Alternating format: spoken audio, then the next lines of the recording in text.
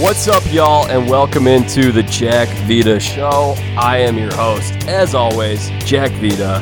We've had a busy week on the podcast. By the time you're listening to this, by the way, we're recording this on St. Patty's Day. It's March 17th, 2021, and we are previewing the National League East. But you're not hearing this episode for another week because we're getting a little bit ahead of ourselves, getting ahead of schedule because there's a lot going on with college basketball.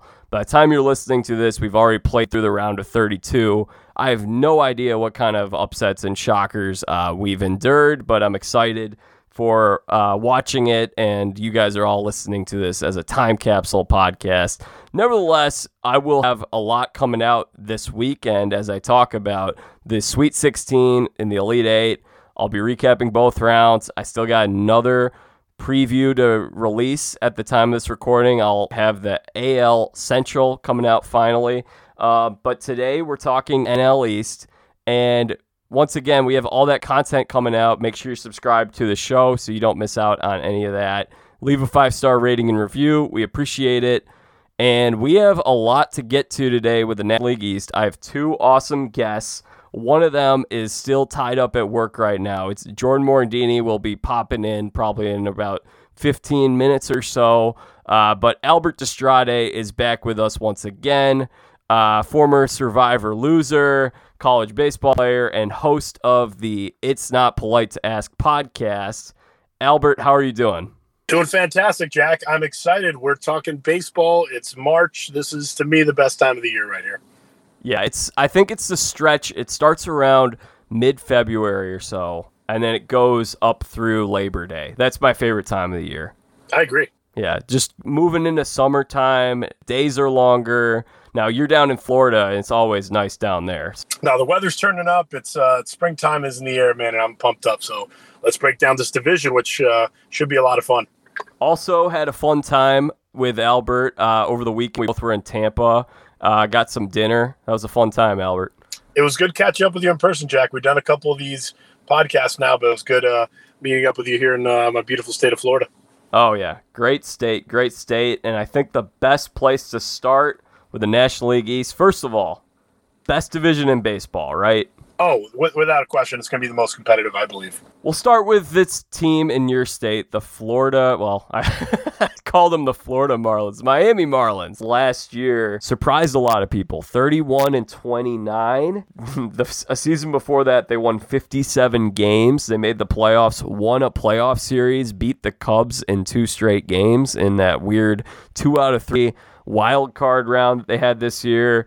I have a Marlins fan, Mike Picardi, he runs one of the biggest Marlins Facebook fan groups, and he sent me in a voicemail with his 2-minute preview on the Miami Marlins. So take a listen to this. So it's hard to have a conversation about the Marlins and not begin with their starting pitching. Guys like Sandy Alcantara, Pablo Lopez, Sixto Sanchez, of course everyone knows him, Trevor Rogers, Eliezer Hernandez, all guys who, in one form or another, had breakout years last year. And honestly, even with all the buzz that Sixto gets, at this time, he's their 3rd best starting pitcher, in my opinion. I think 1 through 5, they're easily the deepest rotation in the division. Definitely one of the most talented. And honestly, they could go 8 deep with viable major league caliber starting pitching.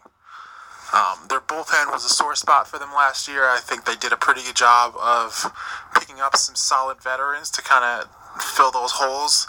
They traded with the Dodgers for Dylan Floro. They picked up Anthony Bass in free agency, who will likely be their closer in the upcoming season.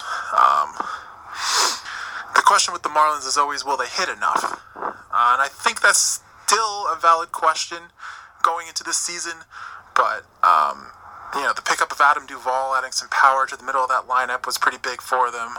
Guys like Garrett Cooper staying healthy for a full season will be big. A guy like Brian Anderson taking another step forward will be important. Starling Marte having a full season of him will be huge. They picked him up mid-season last year. It's not a star-studded or power-filled lineup, but I think if they're able to generate enough runs with that starting pitching and the improved bullpen, I don't really see them as less than a 75-win team this year. I'd be pretty surprised. if they came up too short of that, I'm not sure where that'll place them in the division. It's a really strong division, but with that starting rotation, I really don't think they're a team that anyone wants to face in 2021. All right, great job. Mike, what do you think about that, Albert? Wow, that was pretty accurate. I think he hit on some really key points. The strength of this Marlin team was really the starting pitching, man. That starting pitching last year, I got to see him pretty regularly, being that I followed the division closely to play a lot of games against my Braves. We had a playoff series against them. Their starting pitching is real. They got power arms. They have guys who know how to pitch. Sandy at the top is, the guys developed himself into a legitimate major league front starter. Sixto Sanchez, I agree, he's really heralded, and his stuff is just lights out. Pablo Lopez is somebody who the guy can really, really pitch. I mean, he's got good stuff, but he understands how to spin it, how to change eye levels, how to change speeds. Their starting pitching is their calling card. I agree with Mike in the call-in. There are some question marks in the offense, but you got to look at what that organization has done in the last 4 or 5 years, from the end of the David Samson era into the Derek Jeter era, and how they've kind of flipped that roster. A lot of people here in South Florida are up in arms when they traded, the reigning MVP Giancarlo Stanton. They traded Christian Yelich, JT Realmuto. All these guys were unloaded, and everyone said, well, what are we getting in return? What are we getting back? And, the first deal, the Stanton deal, I thought was probably the lightest return at the time, and it looks like it has been. But you're starting to see some of those players from the other deals starting to, come into their own. I just mentioned Sixto Sanchez. He was a key piece in the Realmuto deal. They got a second baseman by the name of Lewin Diaz, who's a left-handed stick, I think is really going to be a pretty big cog for them. He came back in the Christian Yelich deal, along with Monty Harrison and Lewis Brinson. They have some young bats. Jazz Chisholm is a really interesting young player with some upside. They just need the combination of youth and of that journeyman level hitter that they have in the Jesus Aguilar and Adam Duvall, who they picked up, who had a big year last year for the Braves as a power hitting corner outfielder.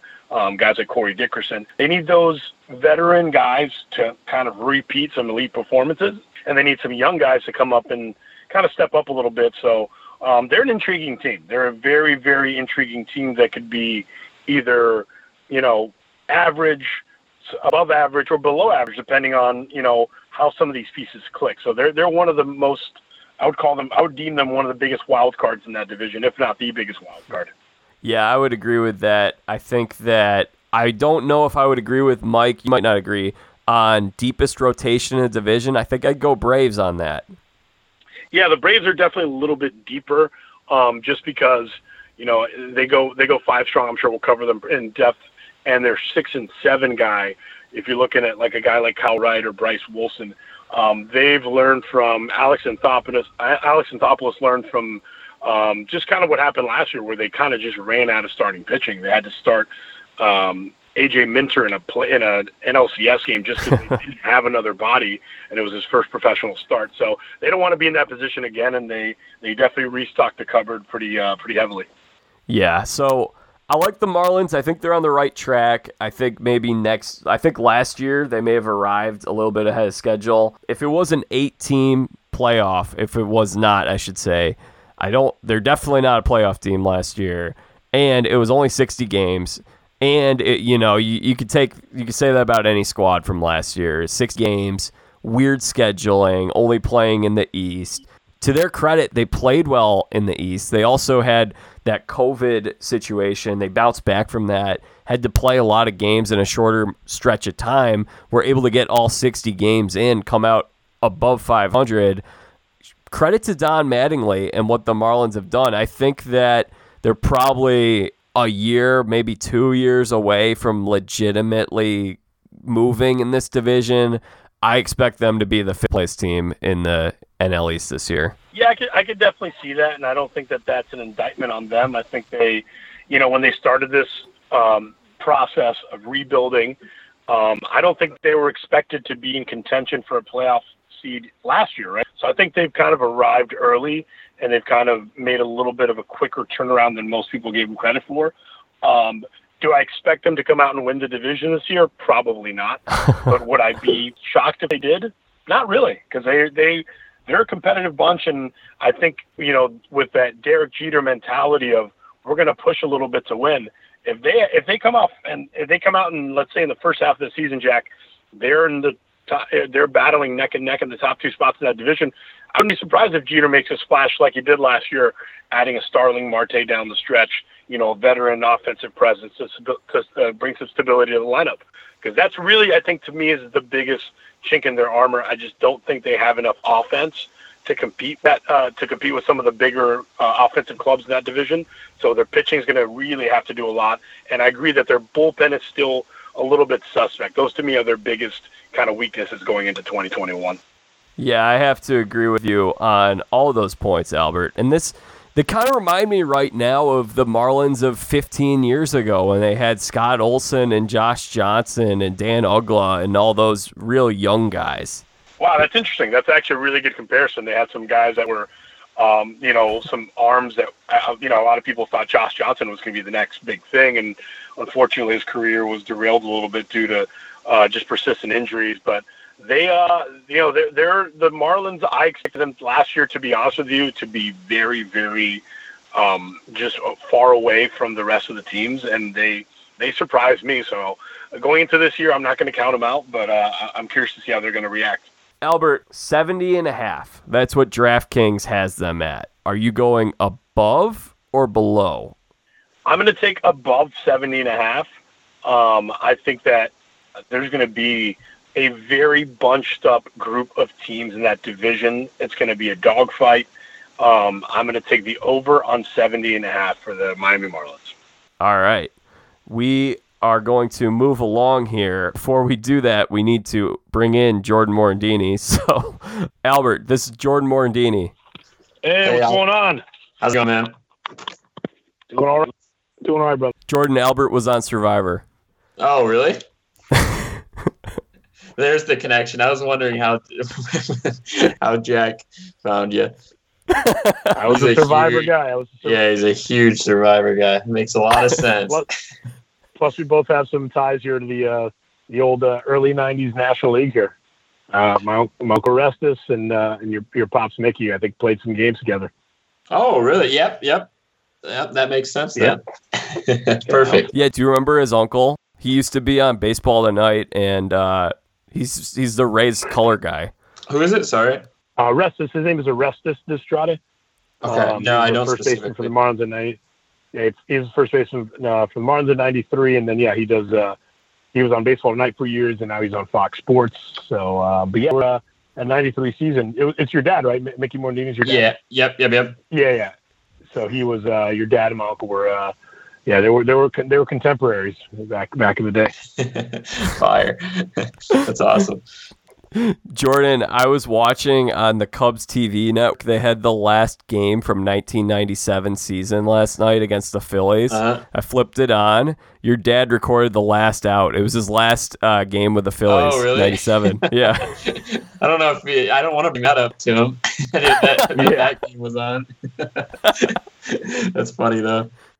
All right, so Jordan, we just wrapped up discussing the Marlins. Do you have any brief thoughts on the Marlins this year? Over, under 70.5 wins? 70.5. Look, I think they have a lot of young talent, specifically on that rotation. They have a lot of good young arms. But 70.5 in a division in which I think for the most part is going to be pretty good. It's a pretty good number. I think I'd go with slightly under 68-ish, Jack. Oh, okay. I'm going to say 74 wins. I don't think this is a bad team. I think they could get up to 500, depending on how some of those other teams in the division perform, how good they are. So we'll move along to some of them, and we'll go to the next highest win total projected from DraftKings, 80.5. Who do you think this team is, Jordan? Well, given the fact that you're leading to me, Jack, I'm going to go ahead and take a guess that it's the Phillies. That's correct. Yes, 80.5 for the Phillies. Now, before we get into your guys' predictions. I also have a voicemail. Jordan, we just played a voicemail from a Marlins fan that I was able to get. I got one from a Phillies fan, so let me dig that up real quick. And this is his Phillies preview. His name is Matt Cardoni. Sounds like a real Philly guy, doesn't he? Yeah, that sounds about right. Matt is similar to Mike Picardi, who just sent us the last voicemail. Matt runs one of the biggest Phillies Facebook groups on Facebook, of course. All right, so this is Matt Cardoni. 2021 looks to be a transitional year for the Phillies, but what I think is going to happen is that the Phillies are going to shock a lot of people and either compete for first place in the NL East or win first place in the NL East. I know the Mets have made some pretty good signings. The Braves are always strong, but the Phillies have improved in all of the areas where they had their significant issues last year. The Phillies had to have at least lost 20 to 25 wins just from the bullpen performance alone. So when I'm looking at the signings in the offseason of Jose Alvarado, Archie Bradley, Chase Anderson could potentially be a guy in the bullpen if he doesn't slot out as a starter. These additions all look to bolster the Phillies bullpen, and hopefully for the Phillies fans and the Phillies faithful, send them to the playoffs and competing for that National League pennant. We also were able to bring back JT Realmuto, signed Matt Moore, and as I mentioned before, Chase Anderson. And with another year under the belt of Spencer Howard and Alec Boehm, I think the future looks bright, and the Phillies should at least be in contention for the NL East, if not for the National League overall. They might not have the big guns to compete with the Dodgers or the other top-tier teams in the National League, but I would not be surprised in the least to see the Phillies competing for a National League East title. Jordan, I lied. That was actually Jake Poliga calling in to the show. I was about to say, it sounded like it. No, it wasn't actually Jake. Great job by Matt Cardoni. Great job, Matt. What do you think, Jordan? Are you as optimistic as he is? Look, heading into this season, not nearly as optimistic as he was there, but I am optimistic about a couple things, Jack. One, he touched on the bullpen and the bullpen additions. This was one of the worst bullpens in MLB history a year ago. It can't get worse. So a couple of the guys that they added there are going to help improve that. Along with that, too, he touched on the two starters in Matt Moore and Chase Anderson that they added. That pushes Spencer Howard, who they want to keep on an innings limit, potentially into the pen in the early season. He's a really good power arm, throws 97, has good off-speed stuff, and long-term he projects as a starter. But due to the inning limit that he may be on, they may move him to the pen to start the year. And that also moves Vince Velasquez, who really has been a Philly for what feels like about 15 years now.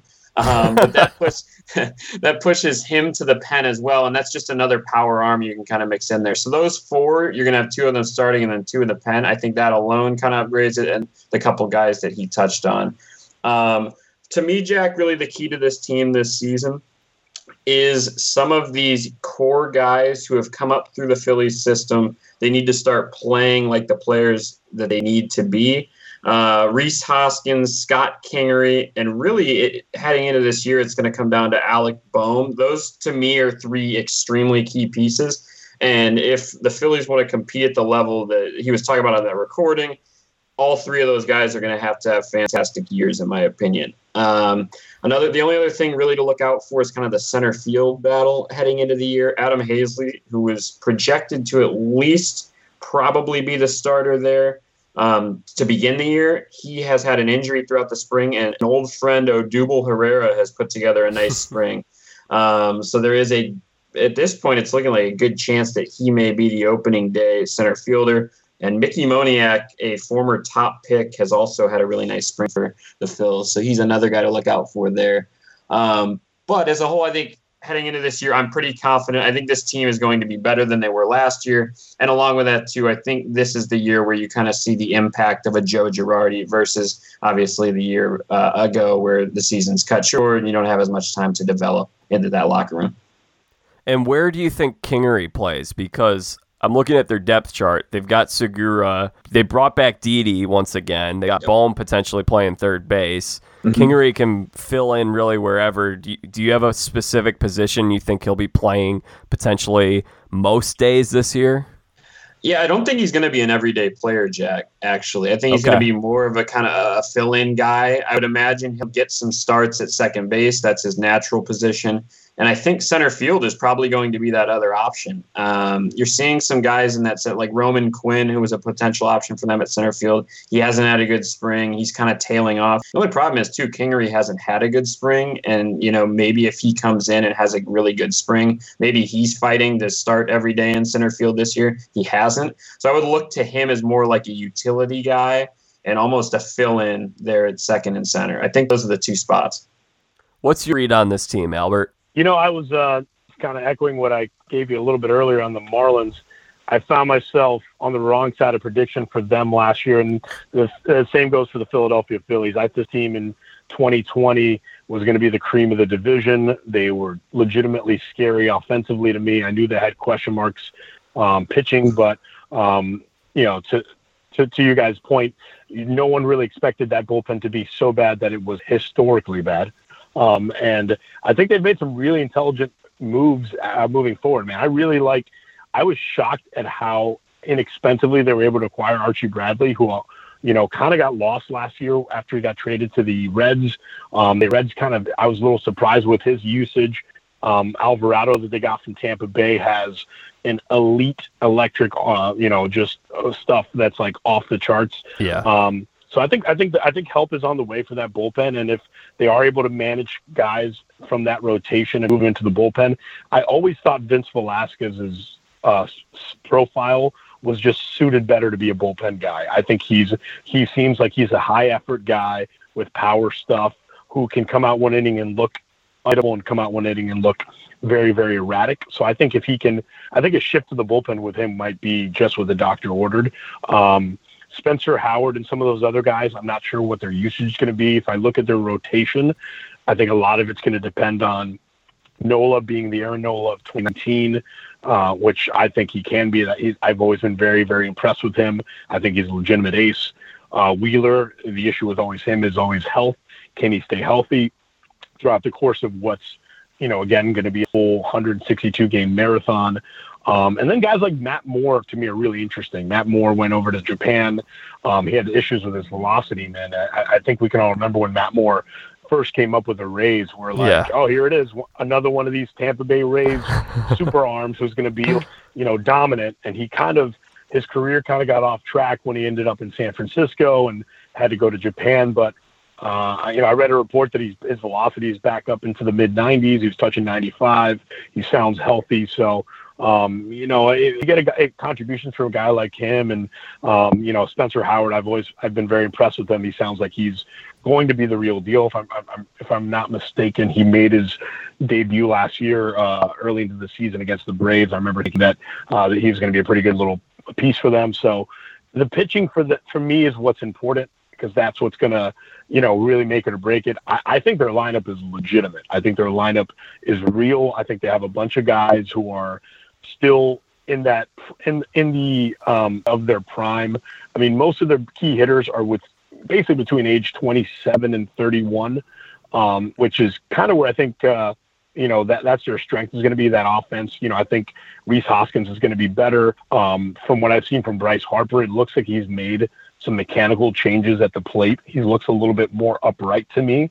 He looks like he's going to, I just based on watching him swing the bat this spring, I think he's going to hit for some serious power this year. I think when he made the jump to Philadelphia, I always thought him in that ballpark could equate video game numbers, and we haven't seen it yet. He's been good, but he hasn't been great. And I think that that chip on his shoulder might grow to the point where this year he might come out and kick butt. And I wouldn't be surprised if he puts together some really, really big power numbers this year. And I just like flexibility. You guys mentioned Scott Kingery. I think he's a guy who fits well within the composition of that roster. You look at Andrew McCutchen coming back, seemingly healthy, but he's 34 years old. Didi Gregorius is, going to be asked to play shortstop at 31. Gene Segura's 31.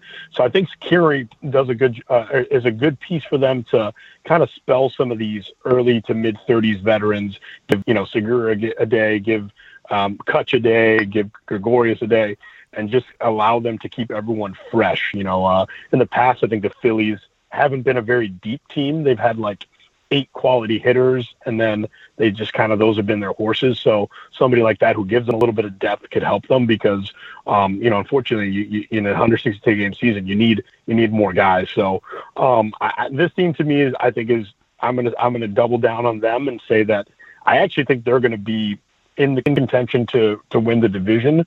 I see some big things in their near future, honestly.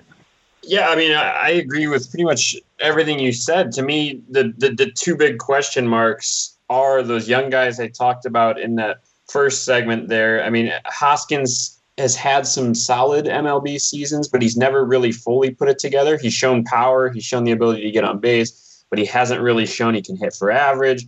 Kingery really hasn't proven he can be a major league hitter consistently. And then Bohm, Bohm has the great rookie year, but it's the short season. So can he put together a really, really nice, true rookie campaign here with a full season incoming? And then kind of like what you mentioned, I think the starting pitching to me is the other big question. To me, I think on a true contender, Nola would probably be more of a high end too. That's just my opinion. He's put together some really, really nice years, and he had the third in Cy Young voting. But there has been some big inconsistencies, and sometimes down the stretch here, where in these second halves, Nola kind of wears down and doesn't have good starts when it matters most. So that's something to look out for. And then my big question, too, is Eflin has really, kind of like Wheeler, he struggled to stay healthy to an extent. He's already banged up in the spring with a back issue. And then you have these 4 and 5 slots that I talked about. Can you find, consistent starts out of 2 of those 4 guys? Long term, I think Spencer Howard's the answer there, but I don't think they're going to use him like that this year. So can you get consistent starts out of a Matt Moore? Can you get consistent starts out of a Chase Anderson? Those are the big question marks for me, Jack. But I do think this is a better team as a whole than a year ago. And I think the depth that was talked about there is definitely true. I think offensively, you have some depth where if you have to miss somebody for an extended period of time, you can toss in a guy like a Kingery, like a Roman Quinn in an outfield slot, something along those lines to be able to fill those holes. Yeah, I think that going back, you guys touched on so many different things. I'll give you some highlights here. Bryce Harper, I think, is bound to have a type of year. So just taking a look back at Bryce Harper, he had the MVP career year in 2015, where he batted .330, 460 OBP, 42 homers, 100 RBIs, was outstanding. He was incredible that year. We haven't seen that at any other point in his career, but we did see a version that was maybe 85% of that, and that was 2017, where he was playing great before he had the knee injury, and he ended up, that season, he hit .319, 29 homers, good OBP, OPS over 1,000. I think that Bryce Harper, I don't know if we're ever going to see 2015 Bryce Harper, but I think we're going to see 2017 Bryce Harper at some point. It's bound to happen in this ballpark. Last year, he was doing pretty well. He slumped at the very end of that season. Once again, 60-game season. You're just barely getting your feet wet with that. I don't put too much stock into that. He was okay in 2019. If you can get Bryce in terms of that 2017 all-star, superstar caliber Bryce Harper, that is really going to unlock a lot of things for this offense. I don't love the pitching rotation. Definitely some question marks there that they're going to have to sort out. Maybe they pick up an arm or 2 if they're in contention and they need to. I like what they did with the bullpen. And low-key, I think about the Phillies, and part of it is Jordan talking to you and Jake and Connor and Griffin, and you guys love the Phillies, and over the last few years, you guys have been so optimistic, and the Phillies have disappointed. Based on, if we talk about a team that's disappointed, I think you're talking about 70 wins, 75 wins. The Phillies have been a 500 team the last 3 years. Last year, 29-31, knocking on the door of the extended postseason, just choked down the stretch that season. They were 81-81 in 2019. I believe they won 80 games in 2018. So if that's their floor and they can unlock something with Girardi and upping their pitching staff, maybe getting more from these guys offensively. McCutchen blew out his knee 2 years ago. I think that this floor for this team is pretty high. I think if you can get a couple of things to break their way, this is 100% a team that can win the division. Yeah, and I think they're going a little bit under the radar, Jack, this year as a whole compared to the last two. I know, we had these same conversations for the past 2 years heading into the years, and the Phillies were kind of neck and neck with the Braves. I think me and you were kind of going back and forth on, which one to go with. Now, we're talking about the over-unders. They're the fourth in this division, and you're looking at a team that, like you mentioned, was, 4 games under 500 last year, 28-32 or whatever it was. Yeah, that's right. The bullpen's better. Like we touched on, the bullpen was horrible a year ago. A year ago. Can't get worse. So the bullpen's upgraded. You re-sign the 2 big guys in Real Muto and Didi, who are obviously key parts in the middle of this order. I mean, Bryce has great protection in this order. It really all through. You have Hoskins, who will probably hit ahead of him, who has a 400 OBP. And then you're able to protect him with the Real Muto and Bohm types behind him. He has great protection in the order. I'm completely with you guys. I do think Bryce is due for a really, really big season. And as a whole, I just think this team's going a little bit underlooked heading in. I don't think I would not have them personally finishing fourth in this division. I'm actually going to pick them as my second team in this division. I think the Phillies get the second wild card spot behind the Padres. And so they're at 80.5. I think the question is, how many wins do you need to get the second wild card? This could be I'll go 89 wins. I think 89 wins can get it done because I think this division can eat itself. And then you take a look at what you have in the other divisions past the Dodgers and the Padres in the NL West. It's not terrific. The NL Central is going to have a lot of low win totals. What do you think, Albert?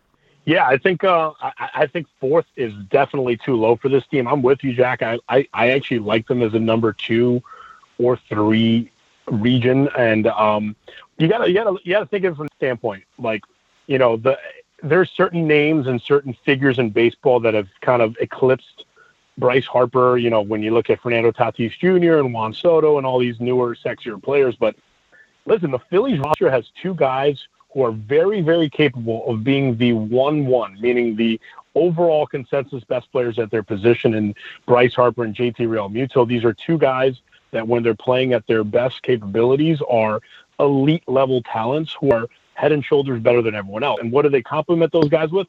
A bunch of above average players. They don't have guys who are, well, let's see what this guy's going to do, like the Marlins have, or even the Braves have in some positions. Everybody in their 1 through 8 everyday lineup is an established major league player, in my opinion. With the exception of, there's a little bit uncertainty in center, but 7 out of their 8 everyday positions are, to me, significantly above average major league players.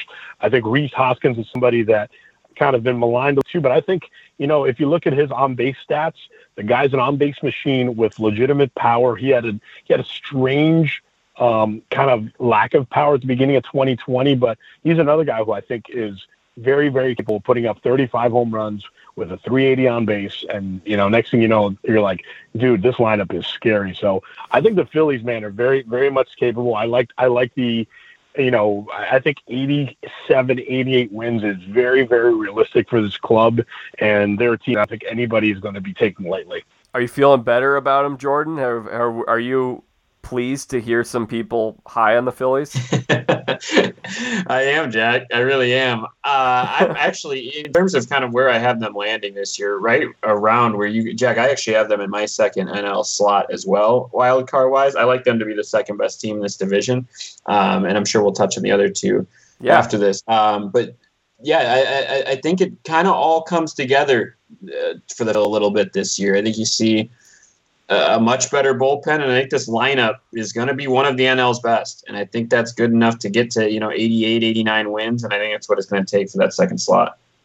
Good job, Jordan. Jordan's coming in here without warming up. He didn't get the bullpen session like Albert and I did. No worries. That's it. He's show and go. He's doing the good old show and go. I love that. All right. The next one at 84.5, the Washington Nationals team won the World Series a couple years ago. Unfortunately, I was not able to get a submission from a Nationals fan. I tried, and that's the only team in this division. We got some good crowd participation for this division. We got voicemails, and I got an email for another team. But Washington Nationals they weren't quiet this winter. They went out and they got Josh Bell, who is a great player. They also picked up John Lester. John Lester actually just had thyroid surgery. Did you know that, Jordan? I did not, no. Yeah, so John Lester, this is a different situation than mine. Apparently, he had hyperparathyroidism, and what I had was hyperthyroidism. And so I guess I can't be, I don't really know how that differs, but they're the parathyroid glands, which are smaller. They're not, so he only needed to get one parathyroid gland. I had the whole thyroid taken out. Nevertheless, he said it was a minor surgery. The surgery is in your neck. He definitely, while he didn't have the same exact procedure as I did, he did have, they go into your neck, there's an incision in your neck, and that took me about 2 months before I started exercising. That's the same. He got it right in the same spot. While he didn't take out the same gland, he was under the knife in the same location. So I would think John Lester, you probably won't see him for about 2 months. I think it was about 6 weeks I was able to start exercising. You have a lot of neck pain there. So I felt like I could weigh in on his medical diagnosis, which I normally can't do. Firsthand right there. But they add Lester as their fourth starter behind Corbin, Strasburg, and Scherzer. Great 1, 2, 3 to have. They were not very good last year, but again, short season. They picked up Josh Harrison. They picked up Kyle Schwarber. What do you think of this Nationals team, Albert? Yeah, the Nationals are a really interesting team. I think that they, going into that, after following their magical run in 2019, I just saw the writing on the wall after they let, it's tough when you let Bryce Harper walk and Anthony Rendon walk in subsequent off seasons and have a starting pitching staff that's logged, at this point, a lot of innings. They've taken a lot, they've been taxed heavily, and they really, put a lot of pressure on those guys in that 2019 playoff run where they were basically using a combination of 3 or 4 guys to get them through series after series. I actually am a little bit lower on the Nationals this year. I think they're going to be a really bad defensive club with Kyle Schwarber and Josh Bell and Ryan Zimmerman and a lot of older bodies that aren't as protected without the DH in the National League this year. I think their pitching is still obviously legitimate. They have big names, but these big names aren't as young as they used to be. I mean, Max Scherzer and Steven Strasburg, and these guys are coming into what I think is kind of the tail end of their primes. So, it's going to be interesting to see how that team responds. I still think they have some exciting pieces. I think they have the best hitter in baseball, and I can say that even though Mike Trout still plays baseball. I think Juan Soto is the best offensive player that our game has today. He's, to me, is how, like, if you could design a hitter in a lab, it would be Juan Soto to me. His approach is, he just understands the strike zone, has power to all fields, hits lefties, hits righties, just does everything right. So it's just a matter of putting, getting enough around him. Kyle Schwarber is a very, castle outhouse type guy where he could come out and have a good year, or he can come out and hit 174. So, Bell, after a monster 2019, took a big step backwards in 2020. A couple of their prospects who they had a lot of high hopes for haven't really panned out huge. Carter Kieboom has still kind of been suspect for them. He was expected to be a big piece. Victor Robles, who was kind of an all can't miss prospect. Has been a good player, but not anything that's, been kind of the game changer he's been expected to. So I think this is a team that's slightly flawed and a little bit older. So there's going to be a lot of interesting decision points for Mike Rizzo and how he handles that, all the veteran money they have on the books, and especially competing in a division like the National League East, which is going to be extremely difficult. Yeah, this to me feels like a team that, in terms of high-end players, probably has as many as any in this division. If you're looking at Juan Soto, Scherzer, Strasburg, I put Trey Turner in that category too when he's healthy. So they have some serious high-end players. But to me, apart from that, it's just a lot of question marks. I mean, at this point, who is Josh Bell as a player? Because a year ago, he's 226, and it's hard to really judge on that. But his power numbers are as skewed as any hitters I've seen. It makes no sense to me. He hits 26 homers in 17, then goes to 12 in 37 and 19. It's like, are you getting an elite power guy? Well, hey, Jordan, what did 2017 and 2019 have in common that 2018 didn't have? League-wide. You put me on the spot, Jack. Baseballs that were exploding out of parks. You think that's true? Back in 2017? 2017, it went way up. 2018, it came back down. Then 2019, it surpassed 17, and people were like, you can't lie to us. We know what you're doing here. So is Josh Bell a system power hitter in that aspect? Does he need the balls to be an elite power? I don't know. He's just such a question mark for me. And really, Albert, you touched on a couple of the prospects. Kieboom to me and Robles, who specifically Robles, I think can be a great player in this league. It's just a matter of whether he kind of all puts it together. He had a really bad year a year ago, and Kieboom really hasn't shown anything at the major league level. Don't like their staff at all behind the top three guys. Lester, I didn't even understand that signing to begin with. I don't think he has much left in the tank, and then the injury kind of pushes that even farther back. Who is their five? It has Joe Ross labeled as their fifth starter.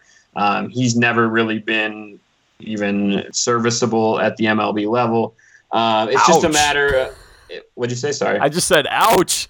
Well, just I guess as a 5 maybe, but his career ERA is, I got to search for it, 4.3. In his last 3 years, he's been over 5. It's just a matter of, yikes. I just don't like their pitching behind those top three guys, and I don't love their lineup either behind kind of the top 2-3 guys too. Just a lot of question marks in this lineup, and Albert touched on it to an extent too. It's a lot of guys, really beyond Soto and the 2 prospects, some older guys. I didn't love the Schwarber signing. I think he only makes sense really as a DH, and even then, you're getting an elite power guy, but you're getting such a low average. It's just I didn't love the signing in an NL situation. So as a whole, I think the Nationals, they have that upside. Soto can put together an MVP season, and maybe your top 3 starters put together really, really good years. But I don't think all 4 of those things happen, and I think all 4 of those things have to happen for this team to kind of have a chance. Yeah, I don't love their bullpen, and I'll go back to Josh Bell. I do like Josh Bell.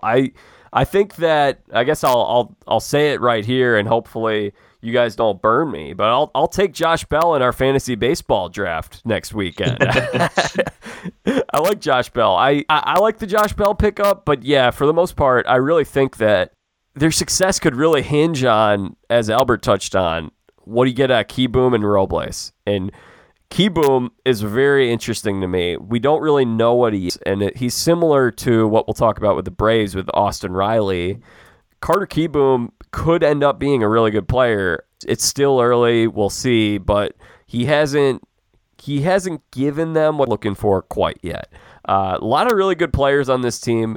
Kind of reminds me a little bit of the San Francisco Giants after they won their last World Series, where it's like, all right, there are a lot of good pieces here. We're going to keep adding more pieces rather than going the direction of, we got this young core here with Soto and Trey Turner, maybe we start reloading and gearing up for the future. They're still trying to extend that window. They have the potential to compete. There are pieces there. They can't compete. I'm not seeing it. I think it could end up being like what the Giants were around 2017, 2018 when that run was over.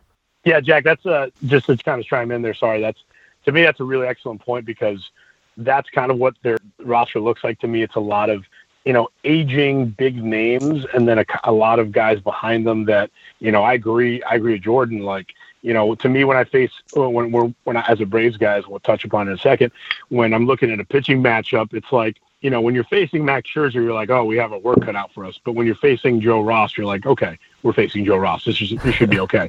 So they have a bunch of guys that used to kind of scare you, and then have a bunch of guys that have never scared you. And that's, to me, if I was a Nationals fan, that would scare me, because the worst place you can be in baseball, I think, is kind of in the middle.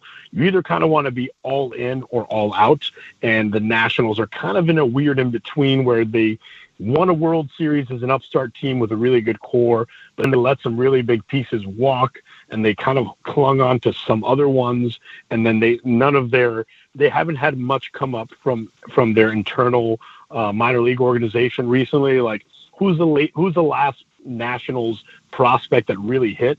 I guess it would be Trey Turner. Beyond that, Soto. Oh, I'm sorry. Yeah, Soto.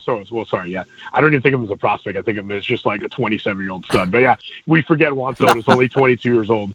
But yeah, beyond Juan Soto, they haven't really had a lot of homegrown talent in a while. So they're kind of in that awkward middle ground, which usually doesn't bode very well. Well, and I think I understand kind of why they're still, quote unquote, going for it to an extent, because look, you have Soto, who hasn't signed that mega deal yet, and you have Scherzer and Corbin, who were under contract, and you kind of added Strasburg to that mix with the deal. It makes sense with those four guys to try and fill some holes. So maybe, you try and hope Schwarber puts together a 40 home run season, or Josh Bell. You hope Josh Bell puts together a 35 bomb season. Maybe both those guys have great power years, and all of a sudden Victor Robles turns out to put together a really, really good year in year 3 or 4. And we touched on Cable. I mean, he only played 4 career games in the majors. So really it's hard to know what you're getting there. Maybe the full off season here, and now you get a full season of him, helps him out too. Yeah, 140 career bats.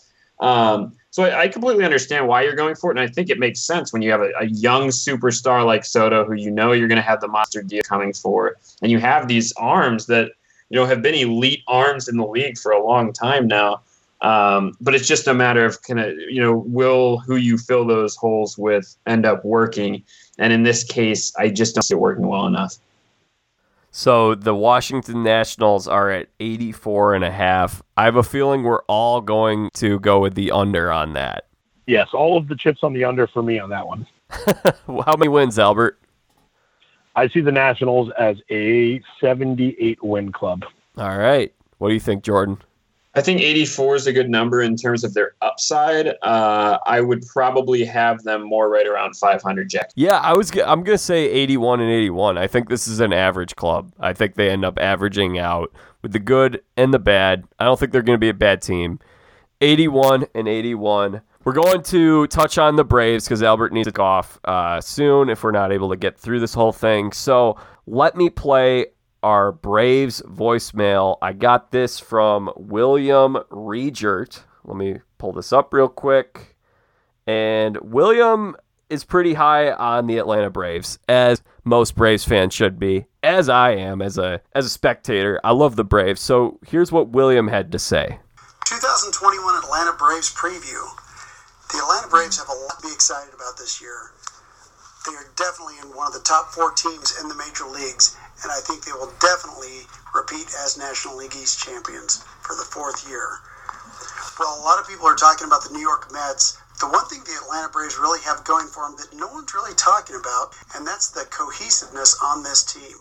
Yes, they have made a lot of exciting acquisitions, such as the re-signing of Marcell Ozuna and the acquisitions of Smiley and Morton through free agency. This is going to definitely help the starting pitching staff bridge the gap with their youth, with these seasoned veterans, to really give them a great look at the starting mound.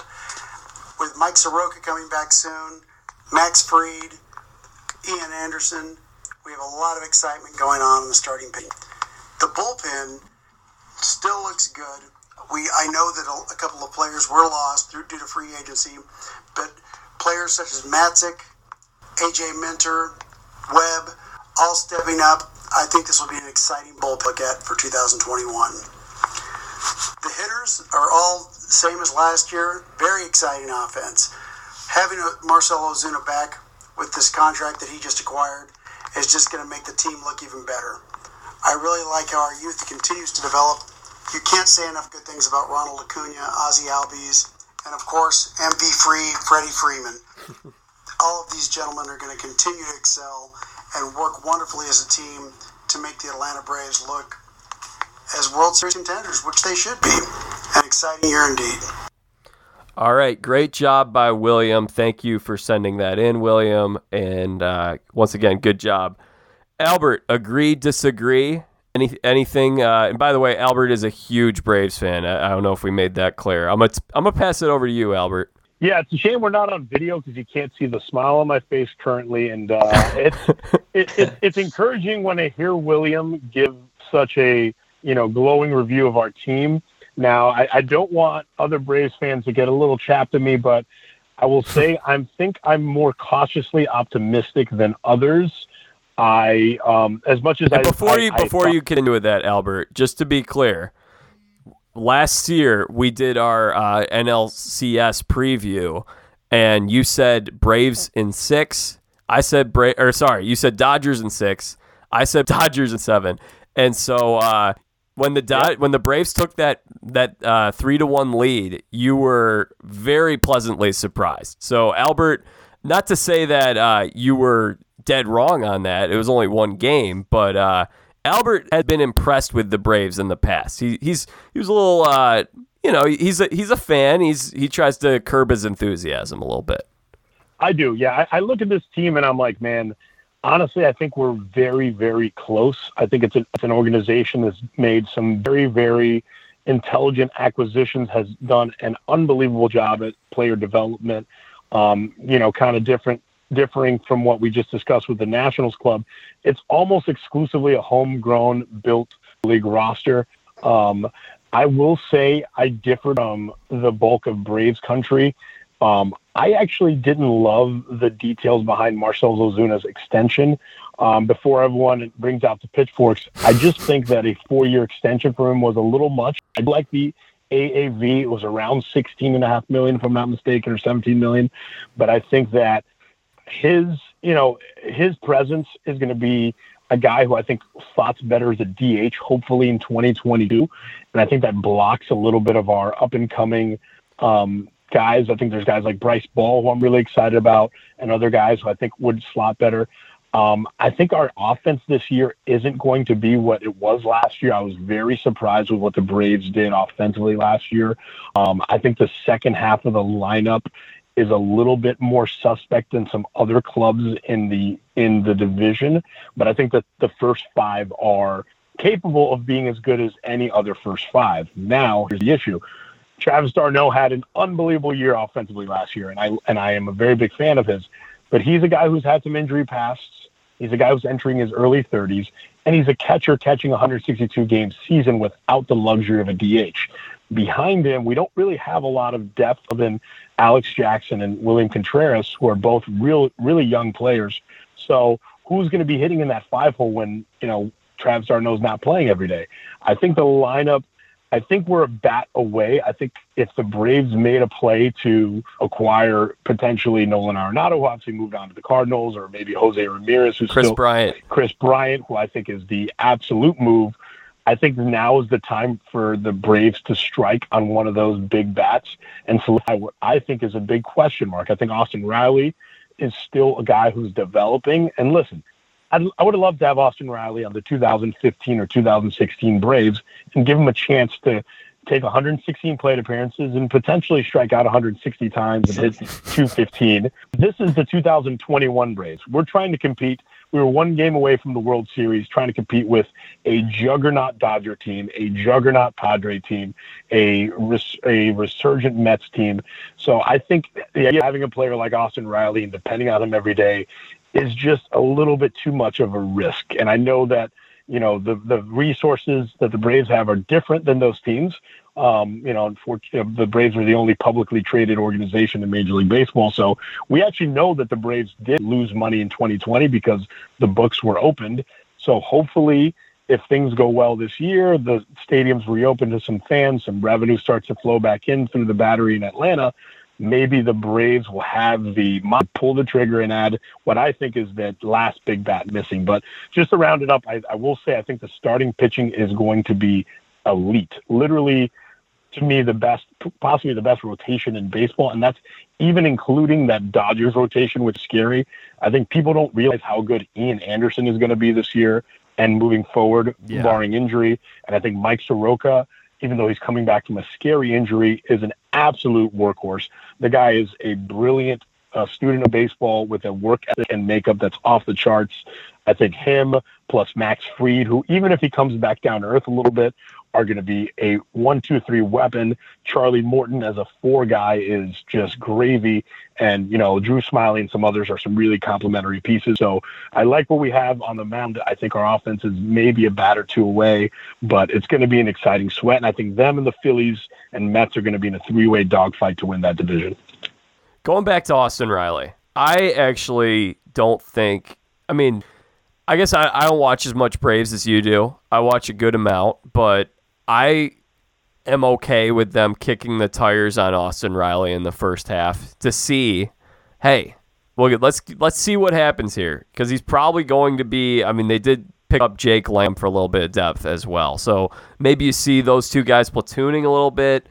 Austin Riley's going to get his share of opportunities, and I would say that this is really make or break for him in the first half, because if he doesn't emerge and if he doesn't end up looking the way he did when he got brought up in 2019 and he had the first 10 to 14 games where he was just on a tear, if he doesn't do that, if he doesn't look like that, then I think it has to be clear at that point that you have to make that Kris Bryant trade, because Kris Bryant is probably going to be available. I really think that the Cubs are going to trade him this season, and the Braves have the types of chips to make that trade happen. I think in terms of regular season, they should be okay without that extra bat, at least in the first half. I think they can win. They have a lot of depth in their pitching, in their bullpen, and with their position players. Their outfield behind Ozuna, they could take Ozuna out late in the game, and you put in Christian Pache with Ender Inciarte and Ronald Acuna Jr., you have probably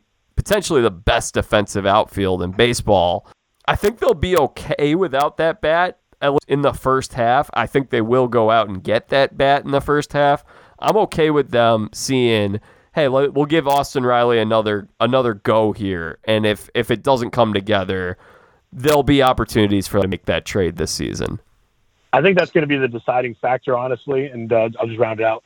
I think it's what do they do when push comes to shove, and it's we're nearing the trade deadline, and the Braves are looking at those teams, that division. The Phillies are pushing, the Mets are pushing, and it's a matter of, are they going to pull the trigger and go get a Kris Bryant and trade some prospects? Alex Anthopoulos has been very, very hesitant to trade any of the high-end prospects. He's traded some.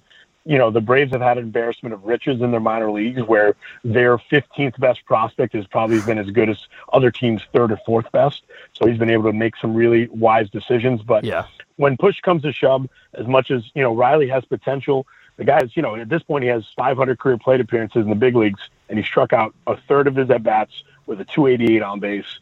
It's, to me, if you're a team that's the Braves contending for a championship, you can't have multiple up, because all of a sudden now there's just too much pressure on your key guys to do everything. So if the Braves are going to be willing to trade a guy, or trade a couple more guys to get that extra bat and potentially an extra reliever, I think they need one more guy at the back end of the bullpen. They have a lot of depth, but they don't have that one guy to close games out. If they do those two things, I think the division could be theirs for the taking. If not, they're going to be fighting for a wild card. And we haven't even mentioned Drew Waters. I forgot he's even there. There's so many prospects. So I have to think at some point they cash in on some of those chips. And Kris Bryant, this is his walk year. So he's not going to be overly expensive if he's going to be leaving the Cubs, and the Cubs aren't going to get anything for him anyway. So I think they will. I think they will get that bat. I'm basically making my predictions as if Chris Bryant is already on the team. It's a standoff right now. It's a standoff between the Cubs and Braves as to who's going to blink first in a Chris Bryant move. I mean, it's the one move in baseball I think that makes the most sense is Chris Bryant to the Braves, and it's right now it's a standoff, and I'm curious to see who's going to make it, because at the end of the day, and I'll let Jordan chime in also, but I think you have to be careful with certain prospects when you have so many of them. Not all of them get hits. You have to capitalize on value before guys get exposed. We've had, I think there've been guys in the Braves organization who have come up and people heralded them. And I was just big on, I remember when JT Realmuto was being traded, I was like, man, we got to move Touki Toussaint. We got to move this guy. And then all of a sudden guys lose value when they get to the big leagues and don't perform. And I think it's imperative of Anthopoulos to try to be forward thinking and maybe move a guy. Drew Waters is a fantastic example, before potentially his value gets diminished. That's a good point, although Jordan would probably like to have kept Sixto Sanchez with the Phillies. Looking at what I saw in his couple starts last year, Jack, I think you're correct. But yeah, I think you guys said a lot of good things. To me, they actually have the MVP, or at least my NL MVP favorite, and it's not Freddie Freeman. I think this is the year Ronald Acuna really puts it all together. He was a little bit down average-wise last year, but I think the full season he'll be able to put together very similar numbers to that 2019 campaign where he was almost a 40-40 guy. And to me, he's going to kind of lead that charge. And for, in my opinion, the second best team in the NL. I have them winning the NL East as well. So I think Acuna will have a really, really strong candidacy for MVP. You guys touched a lot on Austin Riley. I'm kind of with you as well. Kind of see what you have and then make the deal if you have to at the deadline. I think the Chris Bryant thing makes a ton of sense. It'll be interesting to see if that's somebody they try and retain too. I would probably say no. It might be like a go for it type move. Given the Ozuna deal, I guess you do have Acuna and Albies on cheap deals, but the Braves could be like when they trade for Mark Teixeira at one point, Albert? They did. We traded Elvis Andrus, Matt Harrison, another big relief arm. That ended up being one of the most line trades in Braves franchise history. Who was another big right-handed reliever that was pretty productive then for a little bit. So, yeah, Elvis Andrus obviously hurt the most.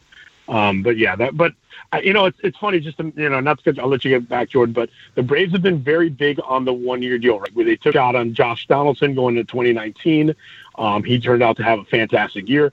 Same thing with Marcell Ozuna. He didn't have a great 19, came out in 20 and just was gangbusters. So the Braves have been very big on buying guys for a short period of time, but they've been buying them with money. They haven't been buying those guys via trade. They haven't really traded for an expiring contract. And I think now is like the timing is perfectly right. And sometimes in baseball, timing is everything. So I'm curious to see if they're going to strike on Bryant sometime this season. Well, I just want to know how many times can they strike gold? Because you get D'Arnaud last year who puts together a career year. You get Ozuna who puts together a career year. You get Donaldson who out of nowhere puts together a fantastic year. It seems like every 1-year deal they pull their hat ends up working phenomenally. Cole Hamels didn't. Well, that is true. You can't hit on all of them, Jack. Yeah. Former Philly. He was good to the Phillies by not pitching for the Braves. Yeah, exactly. He's loyal, very loyal. My question actually with the Braves, and it's a little different. Albert was big on the rotation. I have some question marks with the rotation. You haven't really seen Ian Anderson do it at the major league level, and it's not always easy for guys to come up out of the minors and dominate. Charlie Jordan, Morton. Yep. What are you talking about? He was incredible in the postseason last year. Well, but let's see a full season maybe before okay. we jump. That's a more fair thing to say than like we haven't seen it at the major league level. Come on, Jordan. Well, I want to see longer than a span of 3 starts. Yeah. And once some people get some tape on you, it's a little harder. True. So that I have question marks about, how good. I think he has fantastic stuff. I just have question marks about how good he can be kind of in his first full season. I mean, Straka's coming off an Achilles. That's not an easy injury to come back from. Obviously, a very, very good pitcher when healthy, but I don't think he's going to be ready to start the season. Correct me if I'm wrong. I know he's throwing now, but it looks like he might take all of April off. I'm not 100% sure. Yeah, so his throwing progression is to the point where he's ready to go. The biggest issue they have with him is because it's an Achilles deal and because unfortunately pitchers are hitting again this year, is the ability to run and move around. So Brian Snitker's confident that, he came out and quoted, I think 2 weeks ago, saying if it was just a matter of pitching, he's ready now. But since he has to field bunts, since he has to potentially run the bases, they're gonna err on the side of caution. I mean, he's, to me, is a huge piece. He's as good of a piece for the future of that team as anybody not named Ronald Acuna Jr., basically. So, being smart with him and not pushing him too quickly is probably something they're going to do, especially since they have depth. They have a lot of other guys they can turn to early in the season and see what they have. Yeah, and I agree fully with that. I think the health of Soroka is extremely important, and I don't think you need to rush him back. I think you have 3 good enough arms to kind of keep you along and then hope that he's able to get to 100%, midsummer, and you can start to blast him off to get in a rhythm as the year goes on. And apart from that, I've seen Drew Smyly front and center, a year and a half ago now.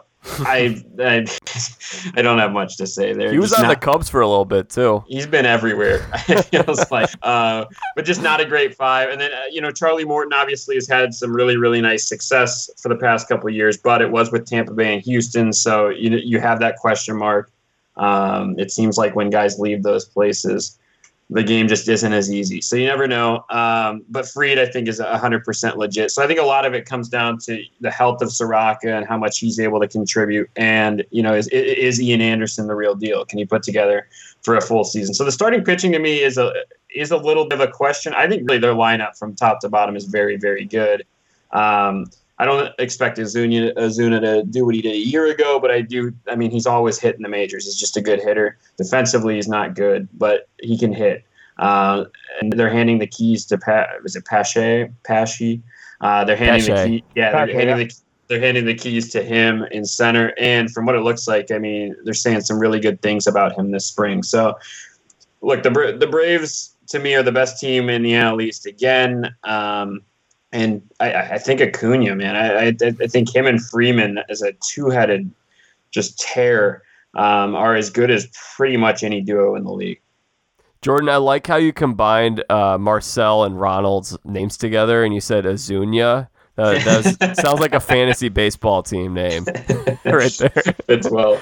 I feel like that could be a hashtag. You give those guys back and hitting Ozuna. Ozuna, yeah, hitting back to back in the order. I think Ozuna, hashtag Ozuna time. Okay, I love the rotation. I'm with Albert. I think, hey, you want to get Soroka back to where he was. There's no reason to rush him. They'll be okay waiting a little bit. I love Ian Anderson. He was incredible in the postseason. I wrote a piece on this last year, how he and Fried were so key in winning that Red Series because they were going up against Bauer. And it was I think it was Castillo. Was it Castillo or Sonny Gray, Albert? Yeah, they faced Castillo and Sonny. Actually, okay. No, I'm sorry. They faced Bauer in game 1 and Castillo in game 2. Sorry about that. Yeah, it was Castillo. Yeah. And they matched what those guys are legitimate ace. Castillo's going to be the ace of the Reds this year. And Anderson essentially equalized those guys. Went 7 innings deep, struck out a lot. Didn't allow any runs. They were lights out. Fried and Anderson. They bring in Charlie Morton to fill in that Hamels role that they weren't able to really get anything out of last year. They needed that veteran pitcher to start a game in the postseason. They didn't have that, and that's where they had to turn to A.J. Minter, as Albert mentioned. Kyle Wright, he had a really good postseason performance, and so did Bryce Wilson. There's so much talent, and with this rotation, I think the rotation is right up there, right behind the Dodgers as probably the second best in the National League. Yeah, I agree wholeheartedly, and I think that that's really going to be their calling card. I think it's going to be a matter of, you can't expect, like Jordan made a good point, like every guy they sign ends up having a career year in a 1-year deal.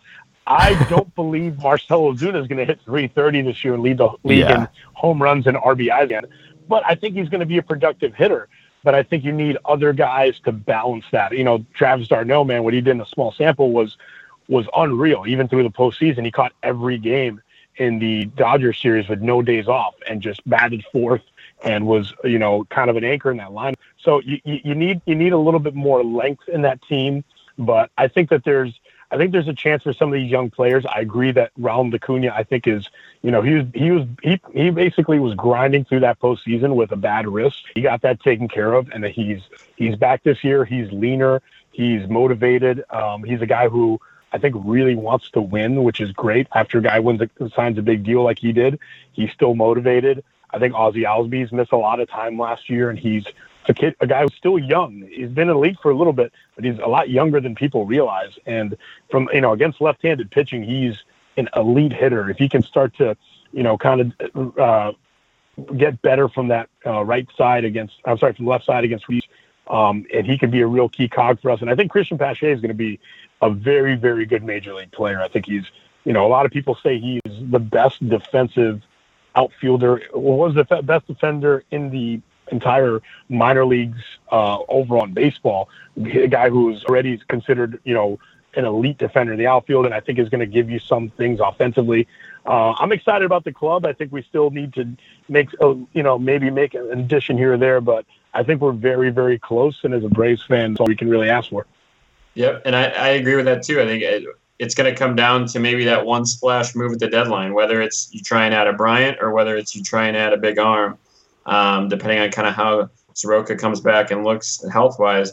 I think if they do either of those two things, they're going to be right there when it matters. I have the Atlanta Braves winning the National League this year. I think they're going to make at least one big move at the deadline. Potentially, if they need to make a couple, add a bullpen guy.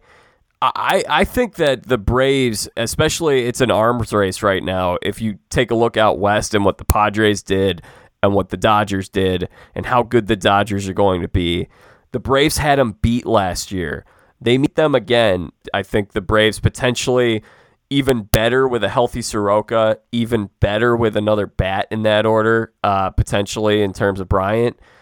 I think that I'm going to go with the Braves as my National League champions. So not just the National League East champions, the National League champs.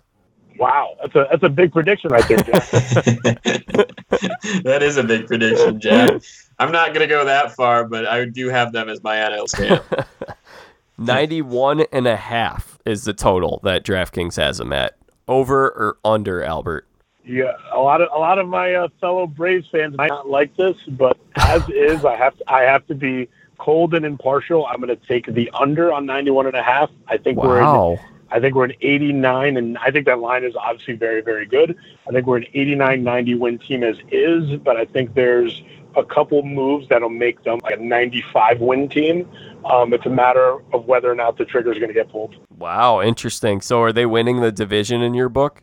I actually have them currently as is finishing second, slightly ahead of the season, kind of toggling for that second spot. Ooh, very interesting. All right, how many wins, Jordan? I have that at 92. I think the winner of this division is going to have to win 91, 90 games. I think the division's too good. One of these teams is going to get to that number, and I think it's going to be the Braves. I think the Braves win 96 this year. Oof. They won 97 a couple years ago, guys. I know the division is really good this year. It's always really good. I think they're winning the National League East for the fourth straight year, and they're doing so with 96 wins. There it is. You can't see me right now, Jack, but I'm crying tears of joy. Let's talk Mets, the final team in this division. Thankfully, Albert will be able to join us for this. Now, I have an email that I got from Craig Bertani. Craig Bertani, I asked for a voicemail. He sent me an email, and then I was like, hey, can you send me a voicemail?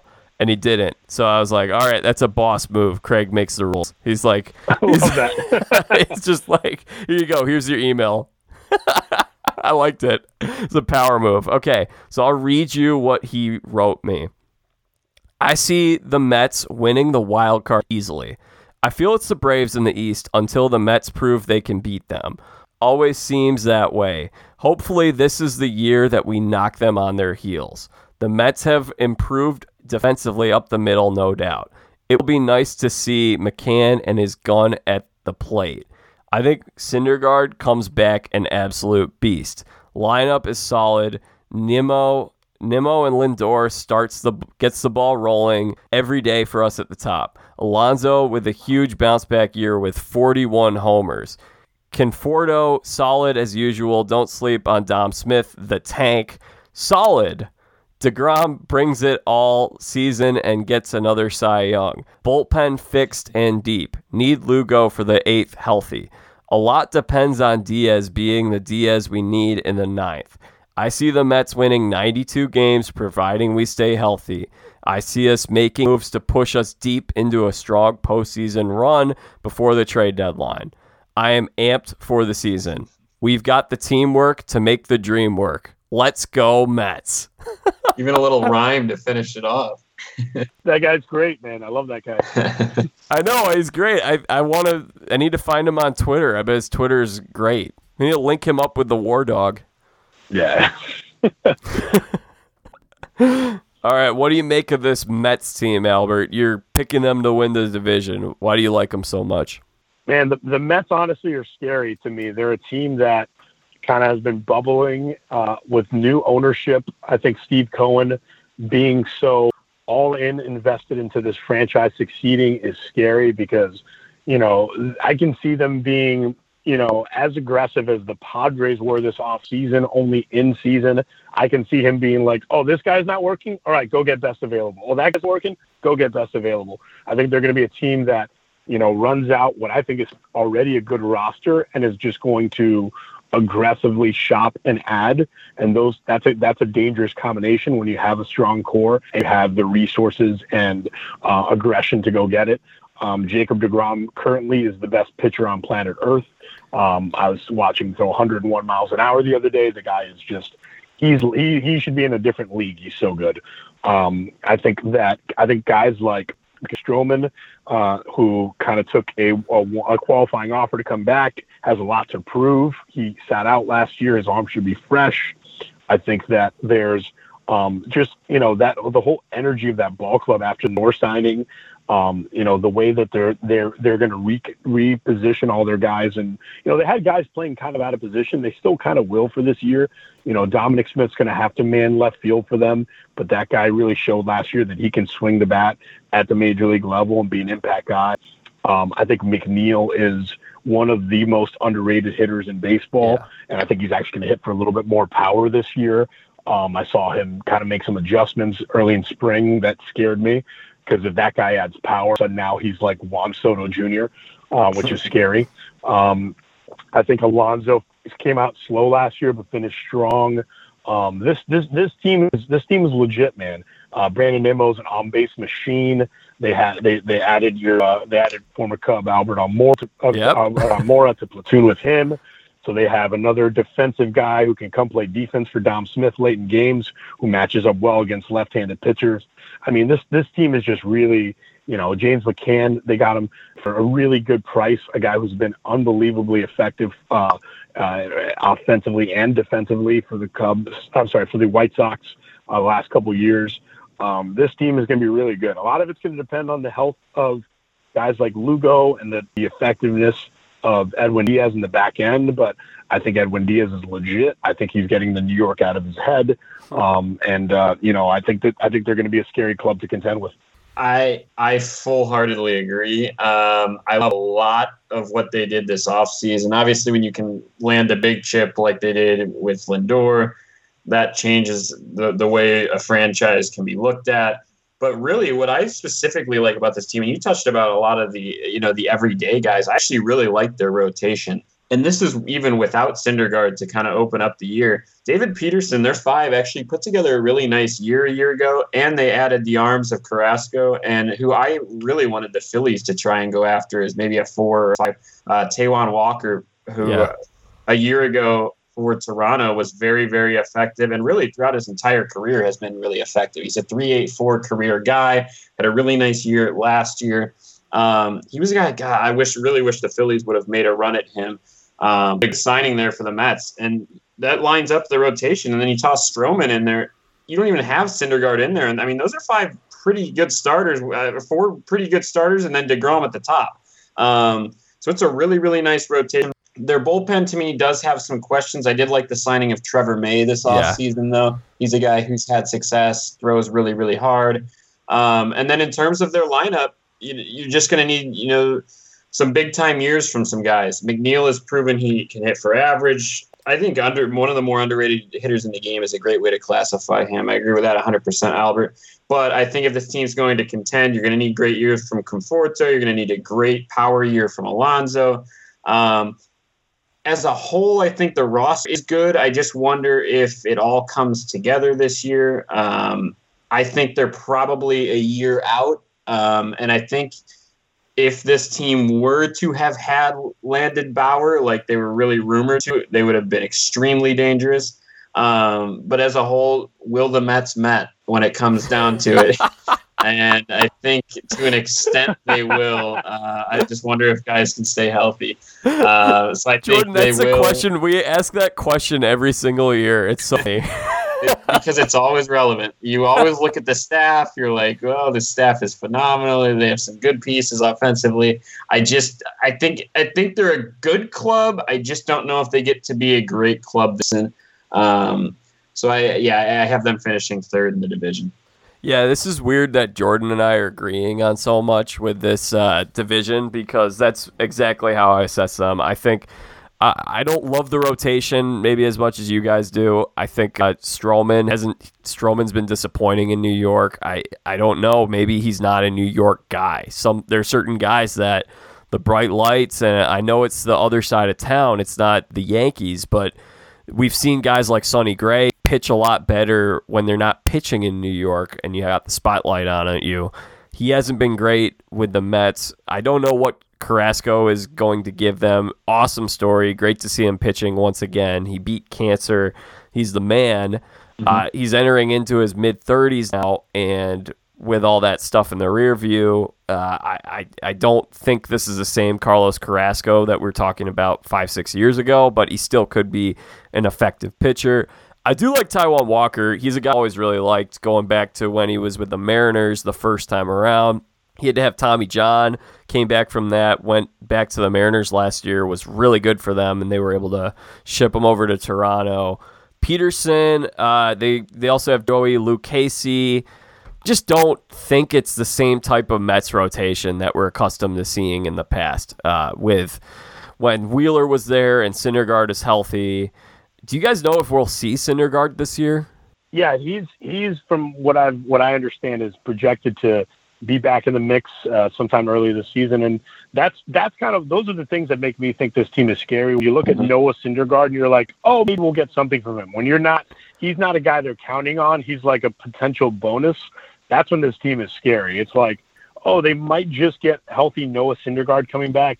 And by the way, who knows who they'll add? Like maybe Davis slumps and they're like, screw it, we'll go get Chris Bryant for 3 months. Like they'll do it. They're not they're not these other organizations. And it is funny. I love your point. Will the Mets met? I think that it's ironic because within this division, there's 3 teams that I think are going to be vying for that first place. The teams we all picked, the Phillies, Braves, and Mets. Yep. And I think all 3 fan bases are like kind of like scared, abused spouses where we're always like, things look good now, but what's going to go eventually? Because we know something will. It's that nervous energy that all of our franchises have beat into us, unfortunately. Jack, you touched on the Mets rotation and how it's not, full with these big names. You don't have the Wheeler. Even Steven Matz was kind of viewed. He was viewed around the league, even though he wasn't producing at that level. He was kind of viewed at that level. Can that potentially be a good thing now, where you fill in some of these guys who maybe don't have the names but produce more consistently? Yeah, that's a fair point. I definitely think there's something to that. It's also New York, and it's also the Mets, and there's a lot. I mean, there's a lot of talk about them right now. There's a lot of hype. Yeah. DraftKings has them at 90.5. 90.5 wins. That's a lot of wins, and it seems like you have to take 5 wins off of what their win total is on these things every single year. But no, I'm not. I gotta. Stem and I were talking about these NCAA tournament teams the other night, and his question was like, for the longest time, it's like, I'm not going to pick Gonzaga until Gonzaga actually makes the Final Four. I'm not going to pick Baylor until they actually make the Final Four. That's how I feel about the Mets. I need to see it first. We've seen a lot of teams put together these really awesome rosters in the postseason, and it doesn't always come together. I mean, you could look across the whole sports landscape. This could be similar to something like I'll compare it to the 2019 Cleveland Browns, where they end up being around a 500 team. Now, maybe I would project the Mets to be a little better than that this season, but there was a lot of hype on that team, didn't quite measure up to it. But then the next year, they were able to take that step and become a team that was pretty close to actually playing in a conference game.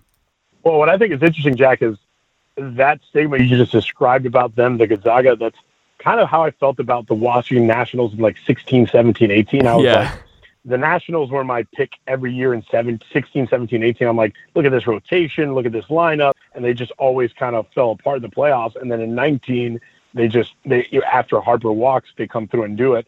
I think the Mets can do that this year. And, obviously that 19 Nationals team got off to a horrific start and ended up having an amazing second half. I could see the Mets but even potentially doing that, where they don't get off to the greatest start, but since they have such a nice core, and I think they're going to be so willing to add, like I told you, I can see them being that team that just, kind of finally takes off this year with what they have. So it's 90, I'll let you guys go, but 90.5 is a really interesting number. Well, it could be similar to the 2006 Mets team, where they went out and they got some guys. I think they brought in Beltran around that time, and there were they got Pedro, and they got a lot of guys, and they ended up going to the NLCS that year. So that could be, I'd say that's the upside with this team. Yeah, I think For this. sure. Yeah, I think this team has serious upside. I think 90.5. I had the Phils getting that second wildcard slot, and I believe I had them at 89. I think that second wildcard slot is going to be coming down to those two teams. So I think I'll take the under at 90.5 and go 87. I have them at 86. I'm not going to go that high. I will point back to your boy, Albert, Brian Kenny. I was watching a little MLB Now a couple weeks ago, and he was comparing sort of like how it's interesting, it's good when you have new kind of on the come up in sports for the matter. And he was comparing this a little bit to around the mid 2000s when you had the mid 2010s, I should say. Royals, Orioles, Pirates, three really dang good teams with rich history, but they had spent quite a bit of time wandering in the wilderness. And that's the three teams this year that are kind of in that spot that can make a return to prominence. White Sox, Mets, Padres. Yeah, that's actually a really good point because, the Mets had some ugly years, and obviously we all saw what the Padres did, and the White Sox have super exciting young cores, but I think the Mets' time is now, and I think that they're, I'm actually going to be on the other side of you guys. I'm going to take the over on 90.5. I think that's a 92-win club that we're looking at, and I think it's going to be a team that's, they're going to be near the top of the division for a little bit. I think that everything's kind of lining up for them. Health is always a concern with the Mets for some reason, but if they stay healthy, man, I don't see them. I don't see them not getting into the mix, and that's a team that I don't think anybody wants to face in the playoffs. Like, good luck facing Jacob deGrom today in a short series when he's going to come back on short rest, and potentially facing Syndergaard, facing some of these other power arms.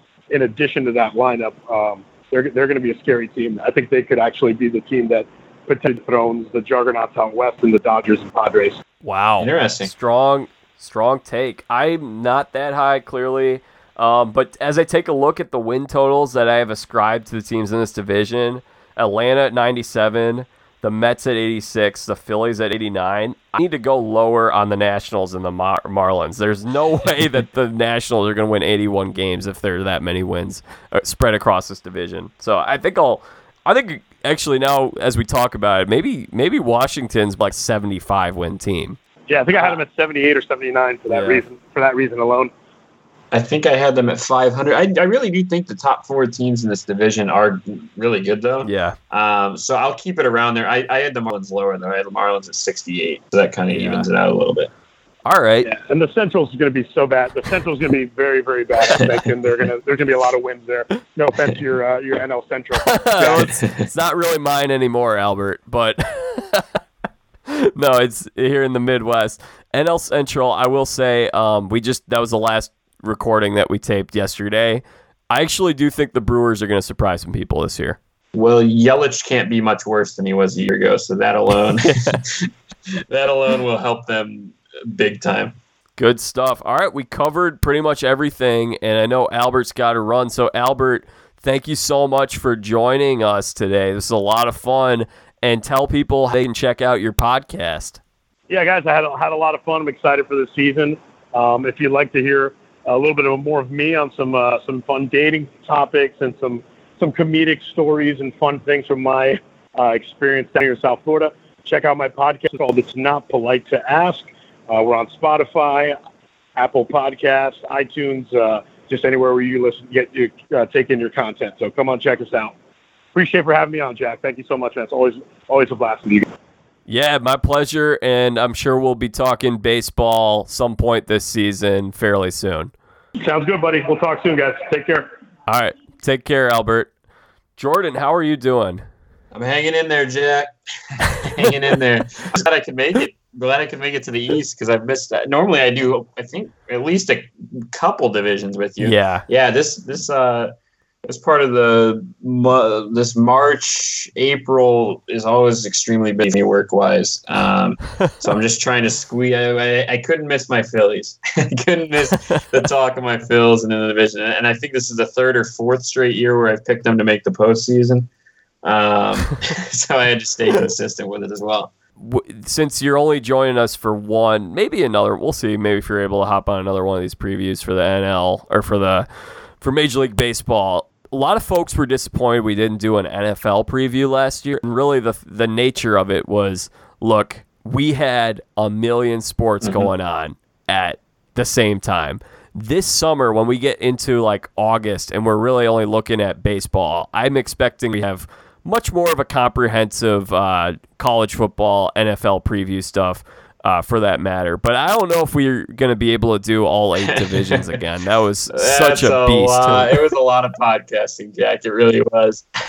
But I will say, we might have to like divide up the responsibility. Yeah, exactly. Just mix it. I mean, we have enough friends and you have enough podcast hosts to where you're able to, find somebody to fill in on at least some of them. Try and keep me fresh. Yeah, I was realizing you hadn't been on in, it was like a couple weeks or so, or no, a couple months, I should say, back to NFL playoffs. And it was really funny. We were doing the live streams. We did 2 weeks in a row. And then the third week, it was like, Jordan couldn't show up this week. So here's Chase Beebe. You'll enjoy it. Hey, and Beebe always puts together good performances. So I'm sure he filled in nicely. Good stuff. All right, before I let you go, do you want to? Actually, you know what? We'll save that. I'll let you share your postseason picks later. We'll do another. Okay. We'll do something else as the season approaches. Thank you for not putting me on the spot. Yeah. You need to think about it. I put you on the spot enough. It happens too much. And I always let you know of that as well. All right. Anything else with this division that we didn't get to? Anything you want to bring up? Look, as a whole, I just think it's going to be. I think it's going to be a battle. I know you guys kind of faded away on the Nats there towards the end, but there's a way that things could go right there with the top 3 starting pitchers, and you have. I full-heartedly agree with Albert there on his Juan Soto comments. I think he's truly the Mike Trout of the NL, and he is that good. And you just hope that. Well, I don't, but you hope that the Nationals are able to, after he got his ring, surround Soto with a little more talent than the Angels to kind of these juice of his career. So, yeah, on that front, I mean, I think it's a very good division. I think there's a ton of talent and top-tier guys kind of throughout this division. So, look, I'm really looking forward to watching these games all year, and I think it's going to be a battle. All right, good stuff, Jordan. You're still banned from Twitter right now. You got nothing to promote? I'm banned from Twitter. Yeah, nothing to promote on my end. but as always, Jack, thank you a ton for having me. And looking forward to when I can get back on here. All right, my pleasure. Yeah, we'll definitely be doing some this summer as the workload starts to subside to a certain degree for you. Perfect. Sounds like a plan. All right, y'all. That does it for my conversation with Jordan Morandini and Albert Destrade. So much fun previewing the National League East. I think it's going to be the most exciting, most competitive division this season. It's going to make for a very fun and exciting summer. Coming up on the podcast next week, we will be finishing up our preview series. I will be speaking with Jake Poliga, and we will preview our final division, the American League Central. On top of that, we will also include our World Series picks, potentially maybe even some awards picks. Maybe I'll do a little I'll think about it a little bit and see who my MVP, who my Cy Young, Rookie of the Year, Manager of the Year, all those awards, who that'll go to next season. Be on the lookout for that episode. Make sure you're subscribed to this podcast so you get delivered to you immediately. You can also get email notifications at my website, jackvita.com, where I do more than podcast. I also write. I run some brackets that people can vote on. Right now we have a mascot bracket going on my Instagram, which is at JackVitaShow. Coolest mascot in the NCAA tournament. And once again, by the time you're listening to this episode, I'll be gearing up for the Sweet 16. We've already done our live streams on the Selection Sunday and the first two rounds of the NCAA tournament. I'll be live on Monday. That is March 29th. And Valparaiso men's basketball associate head coach Luke Gore, he will join me on the live stream. So come ready. It's at noon Central Time on Monday, March 29th. Come ready with some questions for me and Luke, and we will talk everything from the Sweet 16, preview the Elite Eight, and I'll probably ask Luke a little bit about coaching and what's going on with the Valpo program. And Luke's also a huge White Sox fan, so maybe he can provide a little bit of White Sox insight as we gear up for that AL Central final preview. We're only about a week away from opening day. Life's really good. I'll be going live again on Wednesday, and that is March 31st. And we will be recapping the Elite Eight, previewing the Final Four. More information TBD, so make sure you're following along. Again, on my social media, at JackVitaShow on Twitter and Instagram, Facebook.com/JackVitaShow, and YouTube.com/JackVita. I will provide all the updates on there, and not sure, again, who the guest will be, what time we'll be going live at, but I'm sure it'll make for a great show, and I hope you all will join us live, and if not, you'll join us in this podcast feed. So subscribe to the show so you don't miss out on any of this awesome content that we have coming up. And until then, guys, take good care of yourselves and get outside. Enjoy the springtime. It's getting nice outside. I'm Jack Vita. Bring in the dancing lobsters.